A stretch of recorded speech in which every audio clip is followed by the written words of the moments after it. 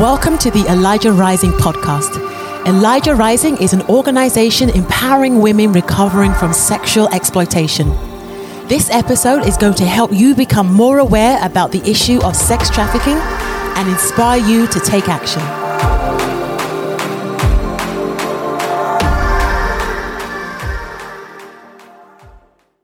Hey, welcome to the podcast. I'm Adam, and today I am joined by Munatsi Monyande, and he is the executive director of the DFW Asylum Seeker Housing Network, also known as the DASH Network. Munatsi was born and raised in Zimbabwe. He has a finance degree and an MBA from the University of Central Missouri. Munatsi has worked in both the business and nonprofit sectors in both Africa and in the United States, and he has been the executive director of the DASH Network since July of 2018. Munatsi, welcome to the podcast. Thank you, Adam. Thanks for having me on. Yeah, looking forward to this. Yeah, I'm looking forward to it as well. We're so excited that you're here today, and because we're asking the question, how are asylum seeking and exploitation related? And so I think it's important for our audience first, just to kind of set the stage before we jump into like the real meat and bones of the conversation. Let's define what it means to be an asylum seeker. And are asylum seekers the same thing as refugees? Awesome. Yeah, that's a great place to start.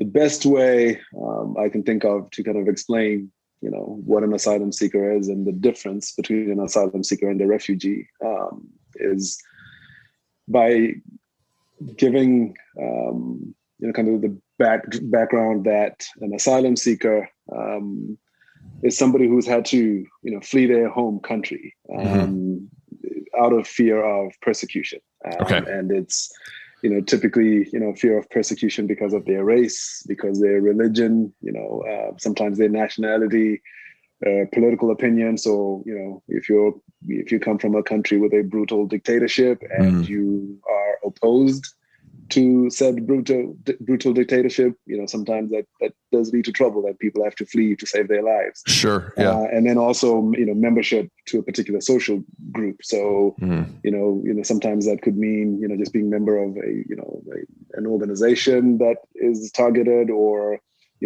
sometimes LGBTQ, individuals in different parts of the world are targeted. Yeah. And then tribes as well. We see people that are part of a minority tribe in a particular country have to flee, for their own safety. So an asylum seeker typically will flee kind of on their own. So it's an individual or, an individual and their family. Gotcha. They pack up and then they get out of the country and then they make their way to the United States.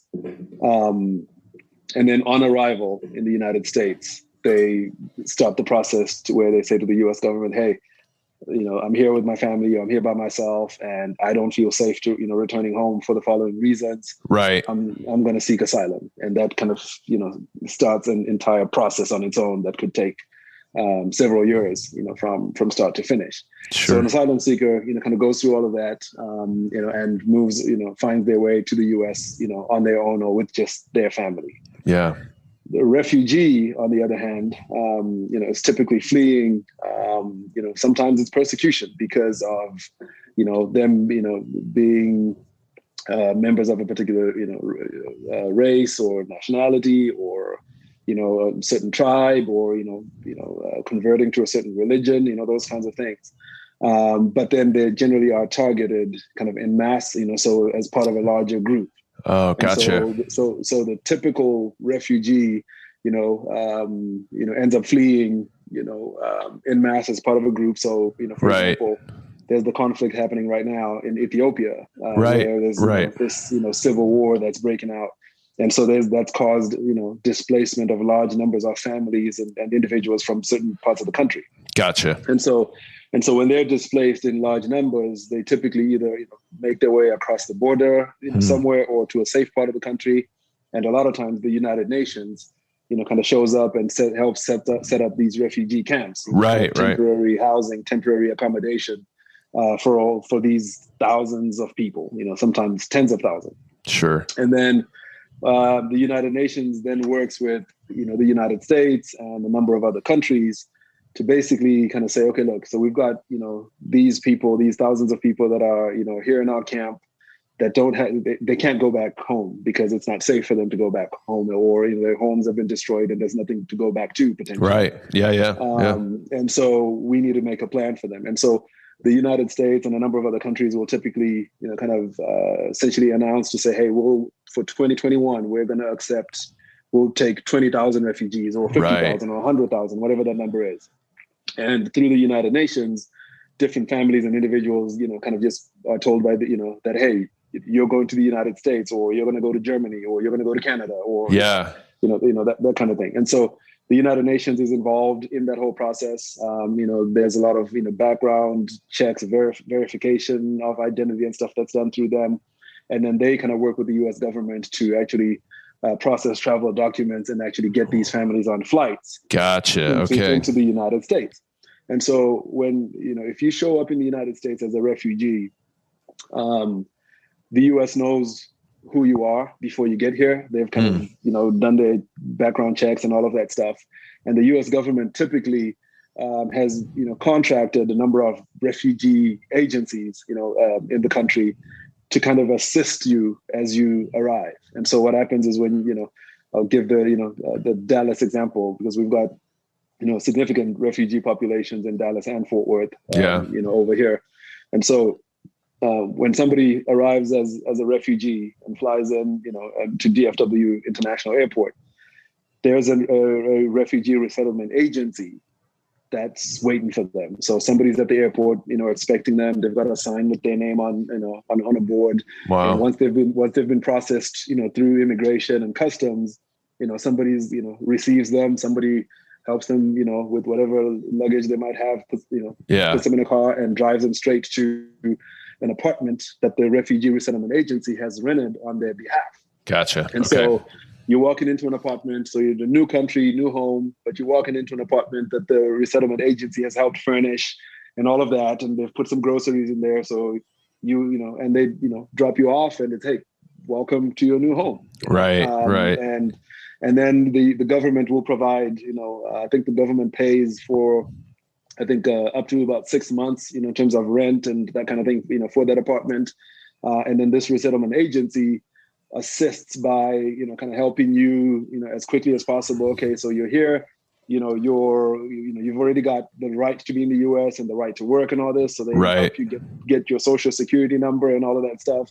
They help you get your kids in school. They help you, if there's, some language barriers, they're trying to help you get into some, ESL, courses and those kind of things. Right. And they can help you, get on your feet. They, eventually will help you find a job once you've got your social security number and all of this, with the idea of within 6 months, you need to be, stable. relatively stable, and able to, you're going to work and, so the government's paid for your, for 6 months of your rent. They've given you a monthly stipend as well for you and your family.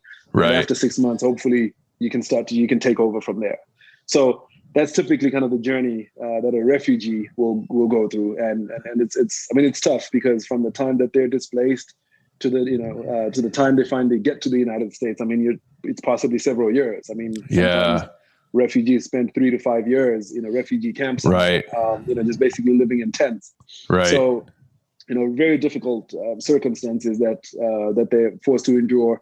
And when they arrive here, it's new country, new everything, and many times not much language, not much languages in common, and so you're really scrambling, trying to kind of get sorted out.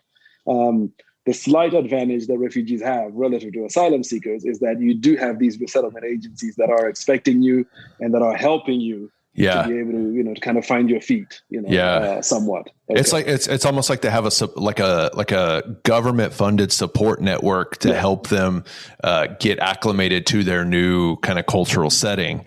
And exactly. I feel what's coming next.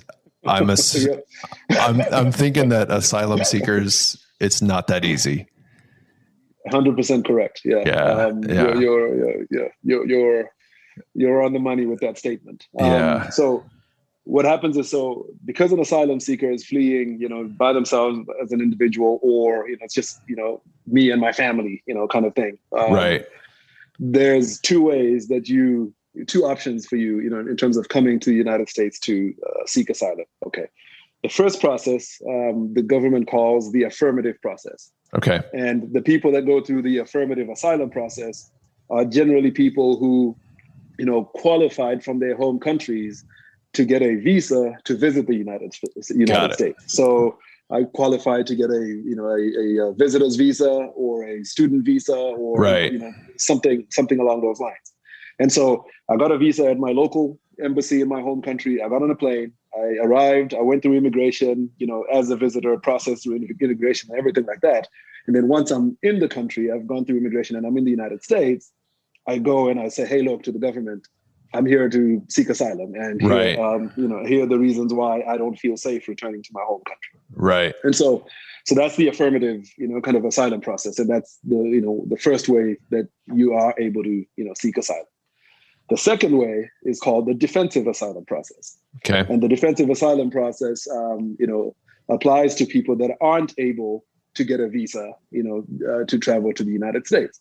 And 95% of, maybe even 99% of asylum applications are probably, defensive. I mean, it's a high number. Wow. Of them being defensive. So they, I either, didn't get the visa, or I couldn't even drive to the city where the U.S. embassy is at to try to get a visa because of everything that was going on. Right. So I just fled. So I fled, managed to cross the border into a neighboring country, and then I started to make my way to the United States. These are a lot of the stories that have been, kind of captured in the news over the last couple of years, when we read about these, these migrant, trains, and these, groups of thousands of asylum seekers showing up, traveling through Central America, through Mexico. The caravans, right? The caravans, exactly. Yeah, that's the word I was looking for. And so what happens is with them is when you show up as part of this caravan to the U.S. border, the southern border. Mm-hmm. Again, international law, which every country in the world that's a signatory to the United Nations Refugee Treaty.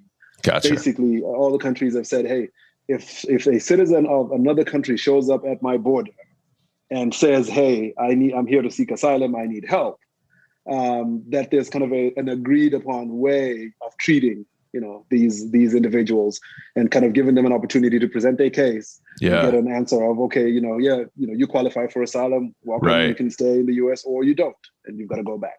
Right. So when you show up at the US, the southern border, and you don't have a visa, you are able to say to the, to Border Patrol, hey, I'm here, I don't have a visa, but I do want to enter the United States to seek asylum. Right. And that in itself, triggers a process. Right.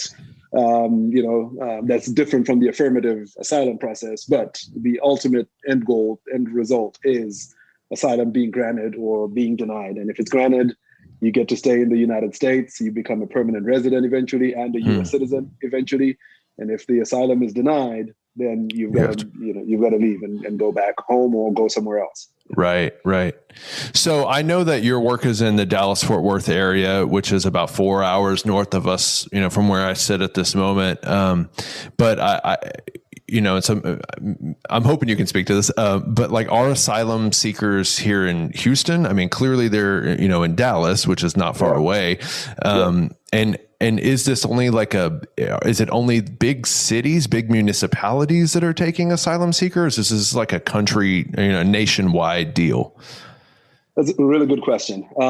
Asylum seekers are everywhere. To be honest, I know there's asylum seekers in small towns across the U.S. Okay. There's, asylum seekers everywhere. Now, what typically happens, and I'll kind of, explain this and then segue to kind of explaining, what I touched on earlier. Sure. The question you asked about, asylum seekers not quite getting the kind of support that refugees do get. Yeah.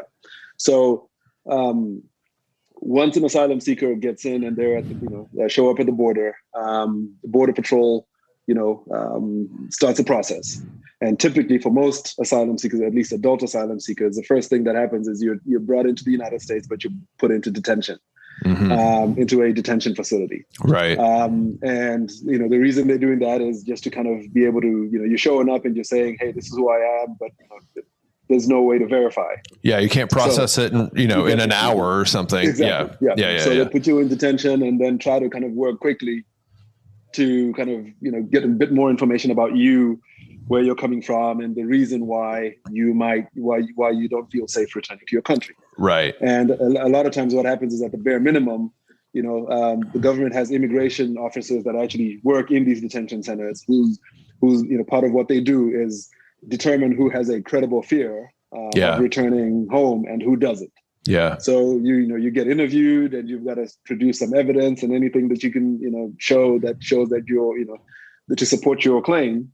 And if they feel like you do have a credible fear, then you're essentially processed out of detention. Where they say, okay, look, we're not granting you asylum right now. But we do feel you have a credible fear, and so you do deserve an opportunity to stand in front of a judge and make your case. Gotcha. And so they'll kind of process them out that way. But if you're deemed to not have a credible fear, then that's about it. Basically, you got to go. The process is over. Process is over. Yeah. So once someone's been deemed to have a credible fear and they're released from detention, the big shock for many people is that, you technically can just be released and it's, hey, okay, you're out of detention. Good luck. Goodbye. Yeah. Okay.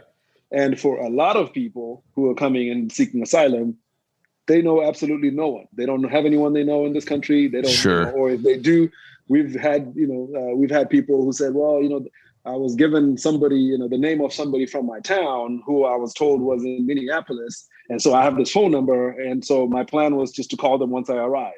And I tried their number and lo and behold, the number doesn't work. And I don't know what I'm going to do. So there's, kind of a lot of those instances. And so the reason that a lot of times people end up going to the bigger cities is because, they are looking for a community of people from their country, or at least kind of this idea of, look, I feel like my chances of getting help are probably going to be stronger in Houston, Texas, sure, versus Eastland, Texas. Just in terms of just the size of the city and some of the infrastructure that's there, to support large numbers of people. So, I was gonna say, or like if for example, if you're seeking let's say you're a Cambodian and you're an asylum seeker and you come and that there's a large Cambodian community in Houston, you might have like a third cousin once removed, some distant connection Precisely. in this community of other people who have also sought asylum. Gotcha. Okay. Precisely. Yeah. So you'll find that different cities across the country, that have significant numbers of people from certain countries generally kind of are, attract, more people from those countries just naturally. Sure. Yeah. So that's a real factor. Now, going back to the defensive and the asylum, affirmative asylum processes. So in both cases, so the affirmative asylum seeker has come into the country. They've been processed into the U.S. with their visitor's visa, and they seek, apply for asylum. And, most people thinking, hey, I'm in America. This is America. America has a reputation for being, if not the most organized country in the world, if not, or close to it, and so on. So surely I'm going to be able to submit this application for asylum. And that's going to mean I'm either going to be able to get some support to get some help from the government, just, as I'm going through the process, or I'm going to at least be able to kind of get an expedited work permit or something. So at least I can find work and start working, kind of while the process is playing out. Because, people find out it takes a couple of years before your asylum decision is given. So everyone's assumption is surely I'm going to get some help, or I'm going to be allowed to work so I can, take care of myself. So every single person that gets here is not pleasantly, is shocked, and not in a pleasant way. When they find out that actually, now that you've put in this asylum application, you've got to wait.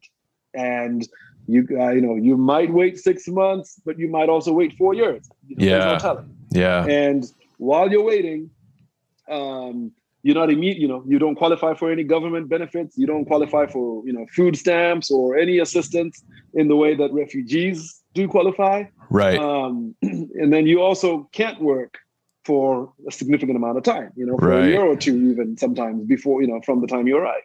Wow. And so what that does is create this real crisis. Yeah.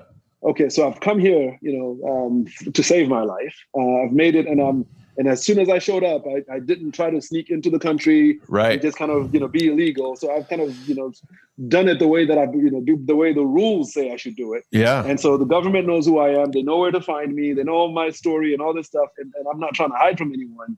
But I've been told I've got to potentially sit for 2 years, with no way to resource yourself. No support. Yeah, exactly. And so some guys are here with their families. And so now you're looking at your spouse and kids and trying to think, okay, so what are we going to do?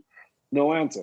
A lot of people come, where it's just maybe the mom or just the dad, and they left their spouse and kids in their home country. Yeah. And typically they were the breadwinner too for their family. And so now it's like, okay, so I'm homeless and I'm potentially in this situation for 2 or 4 years, and I have no capacity to send any money to my family that I just left back home. So, so it creates a real crisis. And so this is kind of, where Dash, essentially, comes in. This is why we exist. Our founder, her name is Ashley Freeman, actually worked for a refugee resettlement agency. Okay. Over 10 years ago. And she was a young, recent college graduate and was working there and loved working with refugees. And that's kind of what she felt, kind of called to do with her life. And one day, 2 young ladies from Rwanda walk in to their office and they need help. And initially they start to kind of talk with them and start processing them as refugees, only to discover that, no, these young ladies were not in the country as refugees. They were actually asylum seekers. And so because they were a refugee resettlement agency, they were not able to provide any of their services to them because they were classified as asylum seekers and not refugees. Right. And so, they couldn't help them. And this lady, her and her husband have the most amazing hearts and big hearts, for sure. So she takes both these ladies home with them and kind of says, hey, come home with me. I'm sure, over the next few days, I'll do some research. I'm sure I'll find an organization that helps asylum seekers, and I'll be happy to take you to them. And surely, Dallas Fort Worth, there's millions of people here. Right. Surely there's an organization that can help. And so that's what they did. So she took him home. She'd only been married, I think, about 6 weeks. And she shows up to their apartment with these two women that she just met that day. It's a crazy story. Yeah. Long story short. She then finds out that there wasn't a single organization in Dallas Fort Worth. In fact, not a single organization in all of North Texas or any of the large cities in Texas that provided housing support to asylum seekers. So these 2 ladies end up staying with them for a few months until eventually they're able to help them kind of get their own apartment and then kind of set that up. And then that led to, these 2 ladies that had been helped, whenever they'd meet someone who was an asylum seeker who needed help, they'd give them Ashley Freeman's number. And all of a sudden she'd all these people to say, hey, you help asylum seekers that, that don't have a work permit and don't have any money and, can help themselves. Wow. And so that's kind of how, how Dash, came to be. She would eventually go and approach her church here in Fort Worth.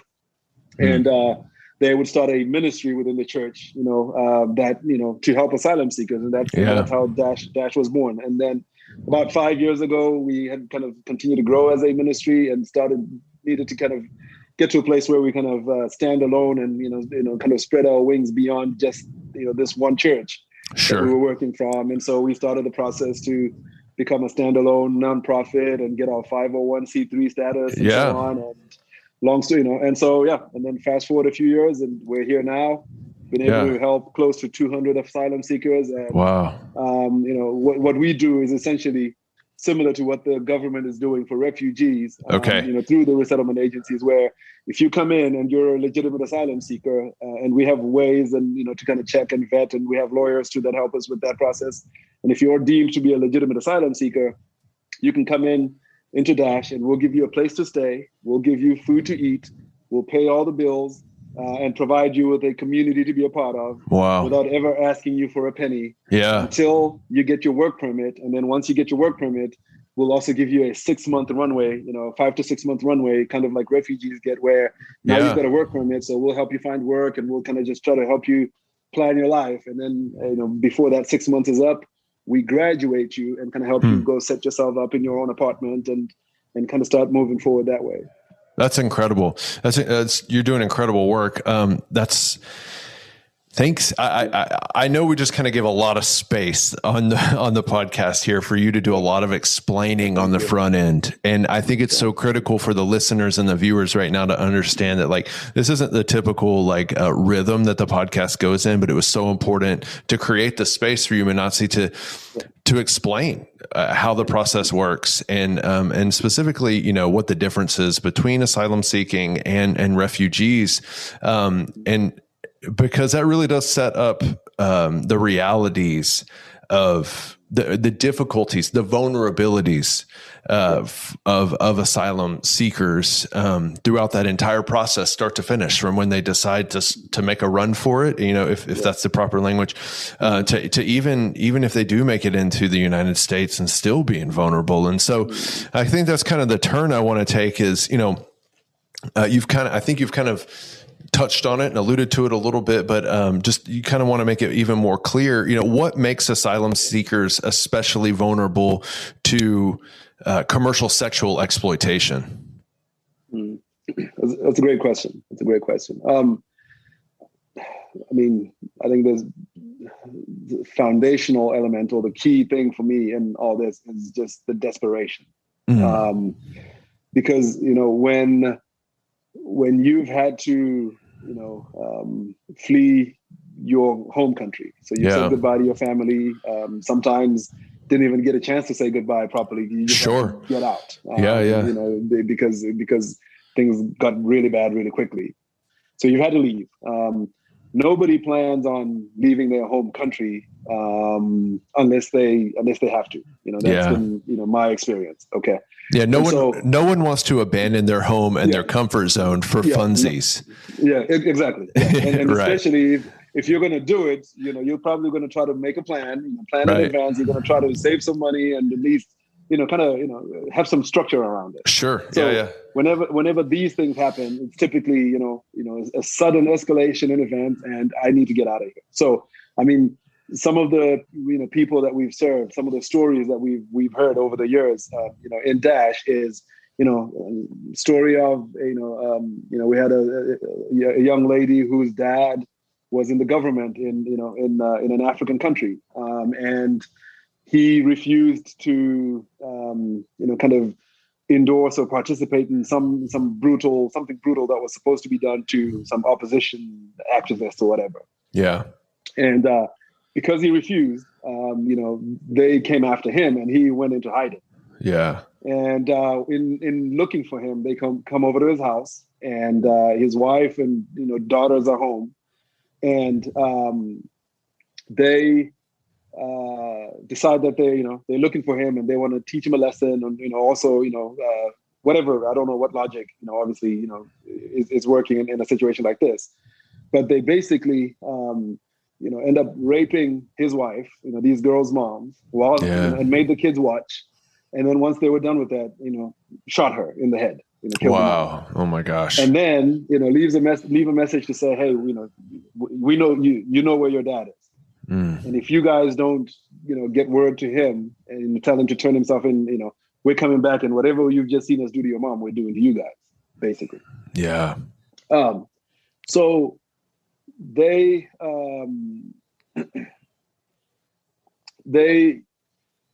end up in a really difficult situation where, okay, mom's dead, now we're in danger too, and if dad turns himself in and shows up, he's basically just walking into his own. He's dead. He's getting killed. Right.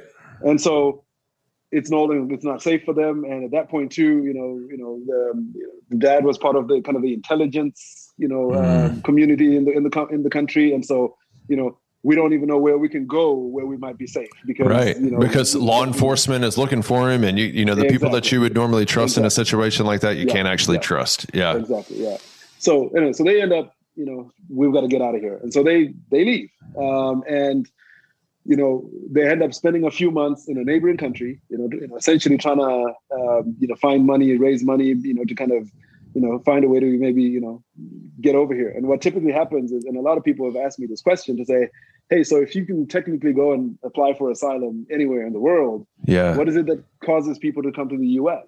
And I've had one person say to me, look, if I'm going to have to leave my home country, and if I'm going to have to flee my community and kind of go somewhere where I have to start over, I feel like I might as well take my chances and try to find a way to get to the US, because I do feel like if I get to the US and if I am granted asylum, the US probably gives me and my family the best opportunity to actually start over and make the best of what's an entirely horrible situation. Sure. So I've had, kind of people express that. So they end up, working for 5 months, for several months, I think, in this neighboring country. I'll be honest with you, I didn't have the guts to ask what kind of work they were doing. I mean, I just don't know. And it wouldn't surprise me if there was some significant sexual exploitation just in that. Sure. Okay. Sure. They end up finding their way to Central America and joining, a caravan that's coming up to the southern border. And even in that, we're hearing them tell that they didn't have enough money. And so I have no idea, some of the bus rides they had to get on or some of the places they needed to stay. I don't know what they were made to do, in order to be able to, to kind of, make it here eventually. All I know is just from once they got here and once they were kind of going through the asylum process and came into Dash, all we knew was they needed, some very significant counseling and significant help because of the trauma that they'd been through, both at home and, on their way, traveling to the United States. So desperation, I think, is the big thing. That makes asylum seekers vulnerable to sexual exploitation and then other types of exploitation as well. Well, those are the types of conversations that we have, all the time in our work, because people ask us, like, well, how do people get into trafficking? Like, what leads to people, being sex trafficked? And my preferred definition of sex trafficking and what I often tell people to try to get them to understand the complex realities that lead to an individual's exploitation is sex trafficking is the exploitation of vulnerability. Yeah. And the situation that you're describing for asylum seekers is like, it's nonstop vulnerability from the second that the process begins of needing to flee wherever that place is. Yes. It is like a constant state of vulnerability that would lead that individual, just out of sheer need to survive, perhaps in some cases, to do what it takes. And, it really is. And potentially work with other individuals who don't have your well-being, right, as a priority, just to survive or to get enough money to rescue your father or get enough money to get to the next border crossing or whatever the case may be. And so I think this is a great lead in to the conversation, and we're going to take a break in the podcast as we normally do here. But on the other side, we're going to talk about what makes asylum seekers especially vulnerable after they reach the United States. And we're just going to continue our conversation with Munatsi of Dash Network. We'll see you in just a minute. 4 years ago, we started making candles in my kitchen because we had a dream to empower women recovering from sex trafficking. After years of growing, changing, and perfecting what we truly believe to be the perfect candle, we now sell goods across the country that empower women who are recovering from sex trafficking. And we want you to help us so that we can give more jobs to women that are in our program. Go to shop.elijahrising.org and you can see some of the most amazing goods you've ever tried, as well as empower the next woman to have a future after sex trafficking. And we have a special code for all of our podcast listeners. Just use the code PODCAST when you check out for a special discount. Hey, welcome back. Manasseh, I kind of want to shift gears a little bit and just continue this conversation though about like the vulnerabilities that asylum seekers are experiencing. And specifically, I kind of want to shift us to like, what does it look like after they arrive in the United States? Again, what Dash Network is doing is incredible. And I understand like you guys are trying to reduce and minimize those vulnerabilities, but, there's major cities and towns and asylum seekers going in and out of the country everywhere, and there's not a Dash network everywhere, right? So let's talk about that. What kind of vulnerabilities are you seeing after asylum seekers arrive, and how does that kind of contribute to sexual exploitation? Yeah, really good question, Adam. The desperation we were talking about before the break, is just breeding ground for vulnerability, as you put it, because when you arrive, you've made it into the United States. The government knows who you are. They know you're here to apply for asylum. So now you're free to go, in the U.S. and kind of figure things out. But you've got to figure things out on your own. Yeah. And like I said, and most people, you didn't have much money when you left. Right. And what little money that you had, you used up on the way, and maybe you've been exploited and been taken advantage of along the way too. And so finally you're here, and you initially thought being let out of detention was a good thing, like you actually celebrate that. But in some cases, it's almost like, wait a minute, at least when I was in detention, I actually had a roof over my head. I was safe, and I knew I was going to get a meal, every few hours. And now I've got to figure this thing out on my own. And so that's a real problem. You're just in such a vulnerable state. I'm going to read a quote from, one of our great. One of our lady residents that we had in Dash in the past, who, when asked about, hey, look, so just tell us about what it was like, once you knew that, okay, I'm going to be able to stay in the U.S. and go through the asylum process, and, kind of what that meant. And, she says, I was so desperate for a place to live that I went to an apartment complex and I knocked on the doors. And I asked everyone if there was a person who could help me and give me a place to stay.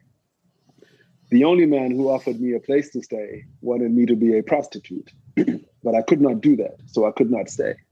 And that's, candid conversation where you knock on doors. Most people not going to open the door to a stranger. Sure. First of all. Yeah. And then the ones that do, when they do open the door and it's like, oh, it's a young woman on her own.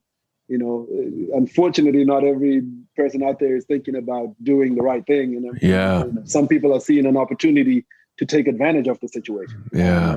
Unfortunately. So there's that, that situation where, she said she wasn't willing to do it, and she left. And so she ended up enduring, some days of homelessness, until she was able to, kind of, find her way to Dash. But, it scares me to think of how many women, end up in that situation, or even men, men and women who end up in those situations. Yeah. And then out of that desperation of thinking, what am I going to do? Because the idea of being, of being homeless, is not an idea, it's not anything that any one of us is going to, take lightly or accept easily. Or even starving, right? I mean, like a roof is one thing, but you can sleep outside, but like you can't go many days without food and water. Exactly. So there's that, there's no, so you're very insecure about your food situation, very insecure about, how you're going to live. The other, thing that's happening too is when you're going through asylum and, immigration kind of, when they, release you from detention to kind of, start your asylum process, you're also expected to have a fixed address within a very short space of time that you notify the government of, and all this different stuff. So there's all these different things where technically, if you don't do things by the book, you could potentially, mess up your asylum application, by not following the rules, not because you didn't intend to, but you really didn't have anywhere to go. So it opens that up, and then most of the residents, the people that are here going through asylum that we help, have also been through some very significant trauma in their lives. I told the story earlier of the sisters that I had to watch Yeah. their mother being raped and then murdered. And there's that. We've had residents in our program that themselves have been tortured, physically tortured, and and all of that. We've had women, who've been raped just because they were from a tribe that somebody decided was inferior, and those kinds of things.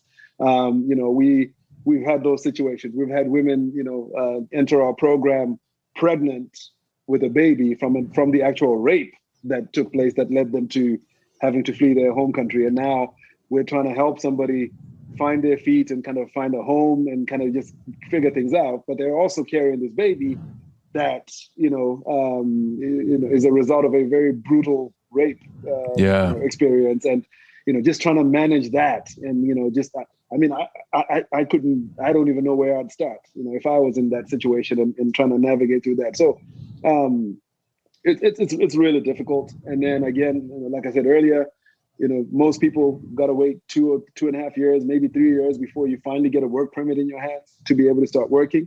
Yeah. And so again, that just, is more opportunities for people to take advantage of you or people to exploit it. I mean, we've heard stories of asylum seekers who end up, because they're desperate, they end up accepting, kind of a job of, hey, look, I'll do anything to just so I can have a place to sleep and food to eat.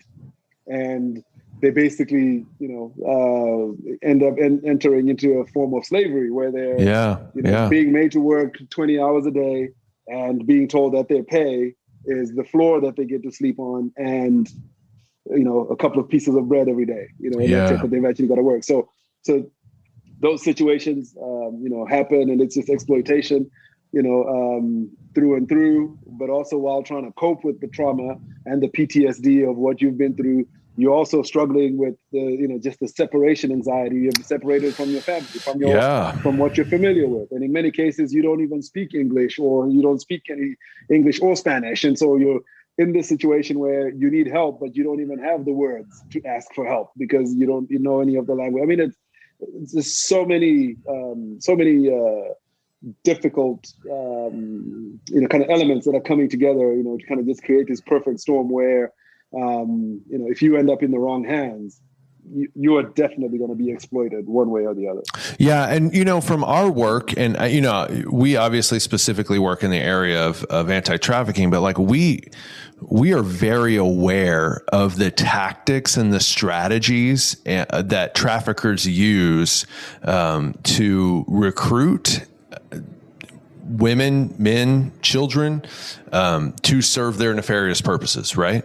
And it always begins with identifying an individual's vulnerability and exploiting that vulnerability, sometimes very subtly at the beginning. Like maybe it is like, hey, like I see you're in a tough situation. Like, do you need a place to stay? And it might on the surface at the beginning of that process, which is often called the grooming process, it often looks great. Like, helpful, and wanted, accepted. Yes, I do need a place to stay. Yes, I do need food. I do have a child with me, that needs a place to sleep tonight, and I'll do anything to secure my child. And we know that traffickers are using that type of vulnerability to rope people into a place, to where they are forced to work. They're trafficked. Precisely. Yeah. That's it. Exactly. Yeah. Yeah. So asylum seekers end up in situations where, their vulnerabilities are pretty easy to pick up. Yeah. And so for somebody who is bent on taking advantage of someone, it's going to be pretty, they're going to pick up the vulnerabilities pretty quickly. Yeah. And it's not going to take very long to see that. And then the other thing too is if you're here as an asylum seeker, a lot of times people don't understand. The asylum seekers themselves don't understand what rights they have. Kind of in terms of the law. Sure. So what that means is, if I end up in a situation where I feel like I'm being taken advantage of, or something's happening that I don't want to be happening to me, a lot of times there's this fear of, can I even call the cops?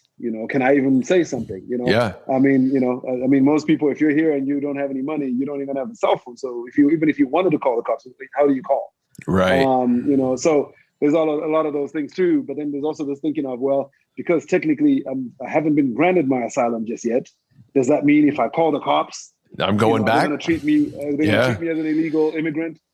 And, somebody who's trying to take advantage of that person is probably going to be saying things like, well, hey, you can call the cops if you want to, but that's bye-bye to you, if you do that. And, so this lack of understanding, and then the language barriers for sure, sure, play a big role in that, because at this point in time, maybe, very few of them have even had an opportunity to sit down with an immigration attorney or an asylum lawyer.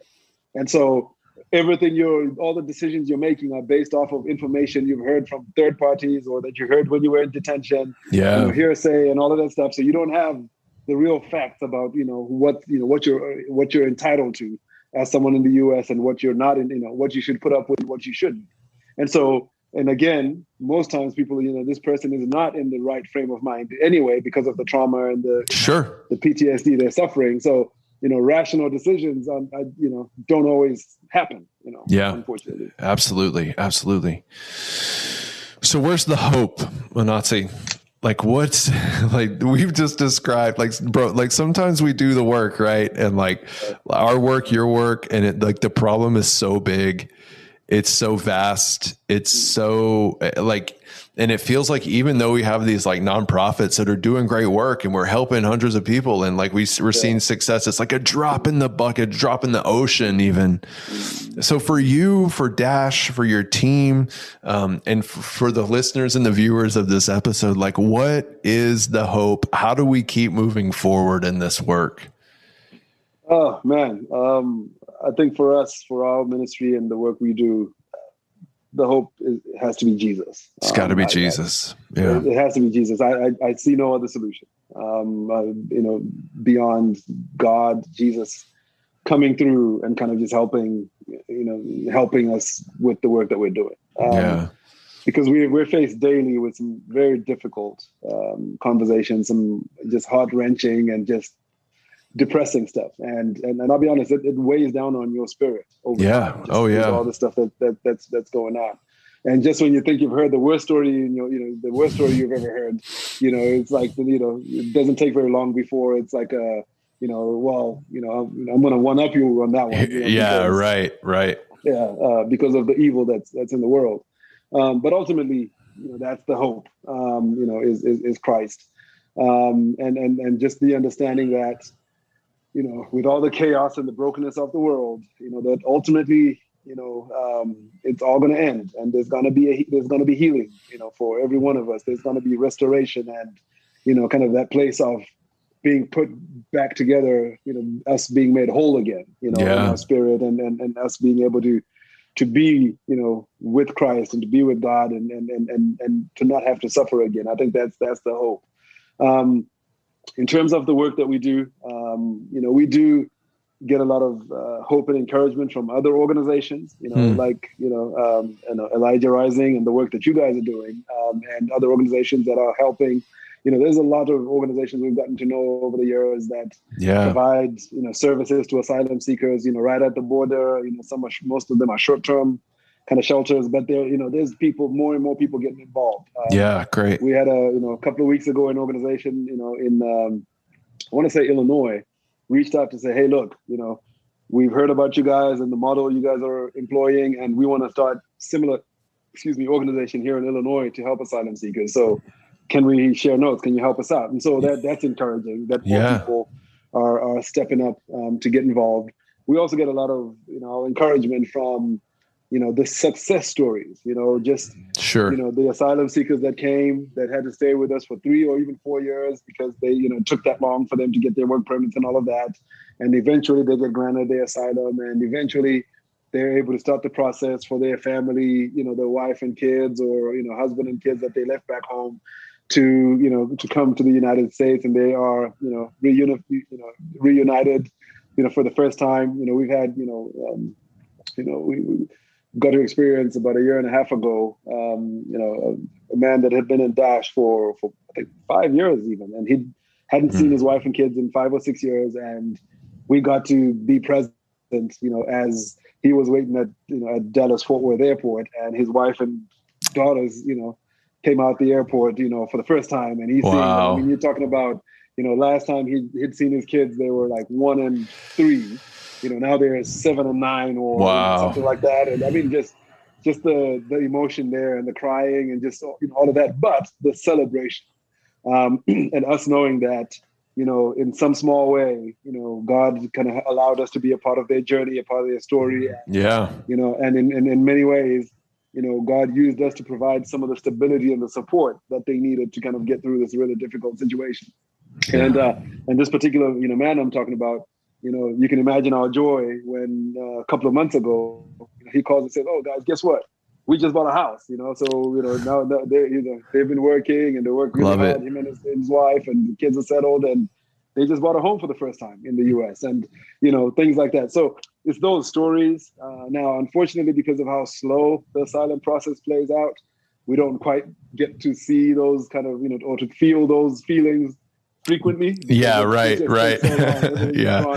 but we do savor them when those moments when they do happen. I mean, and then the small wins too. Just somebody saying, "Hey guys, I've got my asylum." That's a big thing, and we celebrate. Yeah. Hey guys, I finally got my work permit, and I got this job. My first job that I was working was paying me $10 an hour. I just got one now that's paying me $15 an hour. Praise God, I'm excited. Just those kinds of things that that we do get on a regular basis, and they do gonna give us hope and keep us going. And then also, I think when it comes to immigration, we're living at a time in the United States where that's such a divisive matter. Yeah. And we do get a lot of encouragement when other Christian brothers and sisters in churches are kind of stepping up to say, "Hey, look, we want to work with you guys and kind of help you guys and support your ministry, because the work you're doing is so important." And that also is very encouraging. So we just are looking for the for those moments of hope and the things that we can do. I mean, we're also at the same time having to trying to continuously encourage other people that we've had in Daesh that have been separated from their wives and spouses for 5 years and still haven't had much movement in terms of their families being able to be here, and they're frustrated. They're missing their kids' birthdays. They're missing, some just really, critical moments in their families' lives. When you come and you see, go through asylum, you aren't able to return to your home country for of course, until you're a U.S. citizen. So we're also dealing with people who lose their loved ones. Where, hey, my mom just died in my home country, and I can't go. All I can do is talk to someone on the phone. And just kind of trying to just deal with those real life, real difficult, kind of situations. So, so we look for the hope where we can find it. We certainly look for the hope in Scripture for sure, and kind of just get that encouragement there, and then we get people that are praying for us, that are sending notes to say, "Hey, I'm praying for you guys," and all this, and it's really, really encouraging. As we go about our work on a day-to-day basis.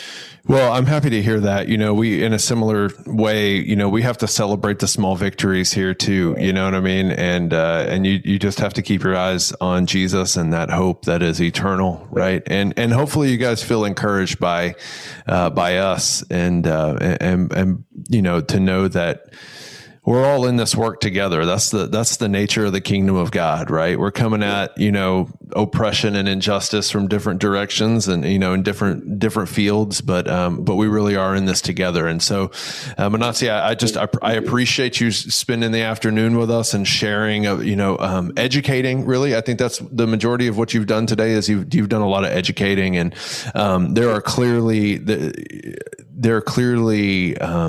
overlaps in our work. And so I just appreciate your voice. I appreciate the sacrifice that you make on a daily basis to lay your life down for the sake of others, to ensure that they are safe and that those vulnerabilities are reduced so that they're not further exploited here in our home, right here in our country. So I want to give you just some time here at the end. Just like tell us, how can people find Dash? How can they support your work? Anything you want to tell them about that you guys are doing? Website, etc. Yeah. Thanks, Adam. If anyone out there would like to connect with us or learn more about what we do or get involved in some way, we are active on Facebook. You just search Dash Network. You will find us on Instagram as well, Dash Network. And then but our primary source of information and kind of get word out about what's going on is our website, and you'll find that at www.dashnetwork.net.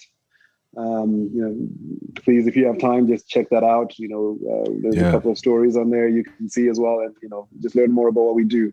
If you are interested in this kind of work, and you don't have to be in the DFW area at all, we do regularly what we call Dash 101s, which are kind of an opportunity for people that want to learn more about Dash, about asylum seekers and how to help them.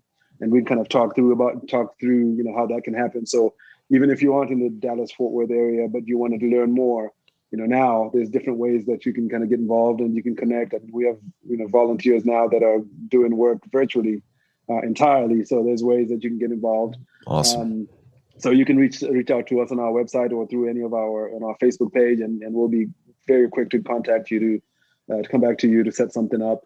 If you're in the Fort Worth area, Dallas area, and you'd like to become an advocate, kind of just a friend to asylum seekers, if you want to become a grocery volunteer, if you have an extra bedroom in your house and would be open to hosting a young woman from a foreign country, for example, we'd love to have a conversation about that. We also have events on a regular basis that we do to kind of just help people learn more about what we're doing, but also give people opportunities to meet asylum seekers and get to know them as well. Yeah, that's cool. And that's always really special whenever we're able to do that. Yeah. We also are always willing to looking for donations. Sure. That can be financial donations, and you can you can donate through our website. If you wanted to do that, we also have on our website kind of a mailing address. If somebody wanted to mail a check, they could do that. Perfect. And then we're also looking for people donating household items. So all the apartments we set up, we get donations of all the furniture, so we don't have to use our budget kind of for furniture and that kind of thing. So we need help with that.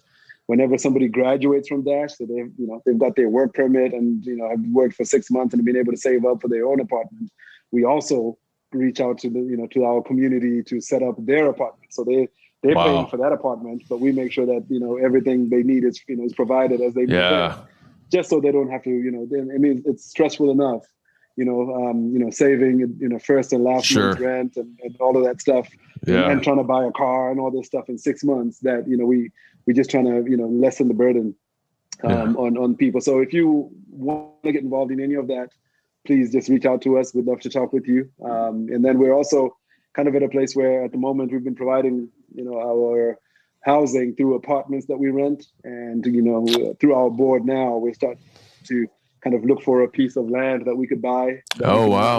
Hopefully build our own accommodation units. So awesome. Working on that and trying to get that going. So if you can get involved, if you want to help with that, or if you have any contacts, please just reach out to us. We would really appreciate any help we can get. That's excellent. Well, Manasi, thanks again for spending time with us today. And I just, again, want to say thank you for the work that you do. And thank you. Yeah. Thank you, Adam. It's been a pleasure. I really enjoyed chatting with you, and really love the work you guys are doing too. And we'll be planning for you guys as well. Yeah. All right. We'll see you on the next episode of the Elijah Rising podcast. Thank you for joining us today for this episode. If you were inspired by this content today, please share, rate, and leave a review. Also, please consider making a donation at elijahrising.org/donate. Your support helps us continue the vital mission to combat sex trafficking. Until next time.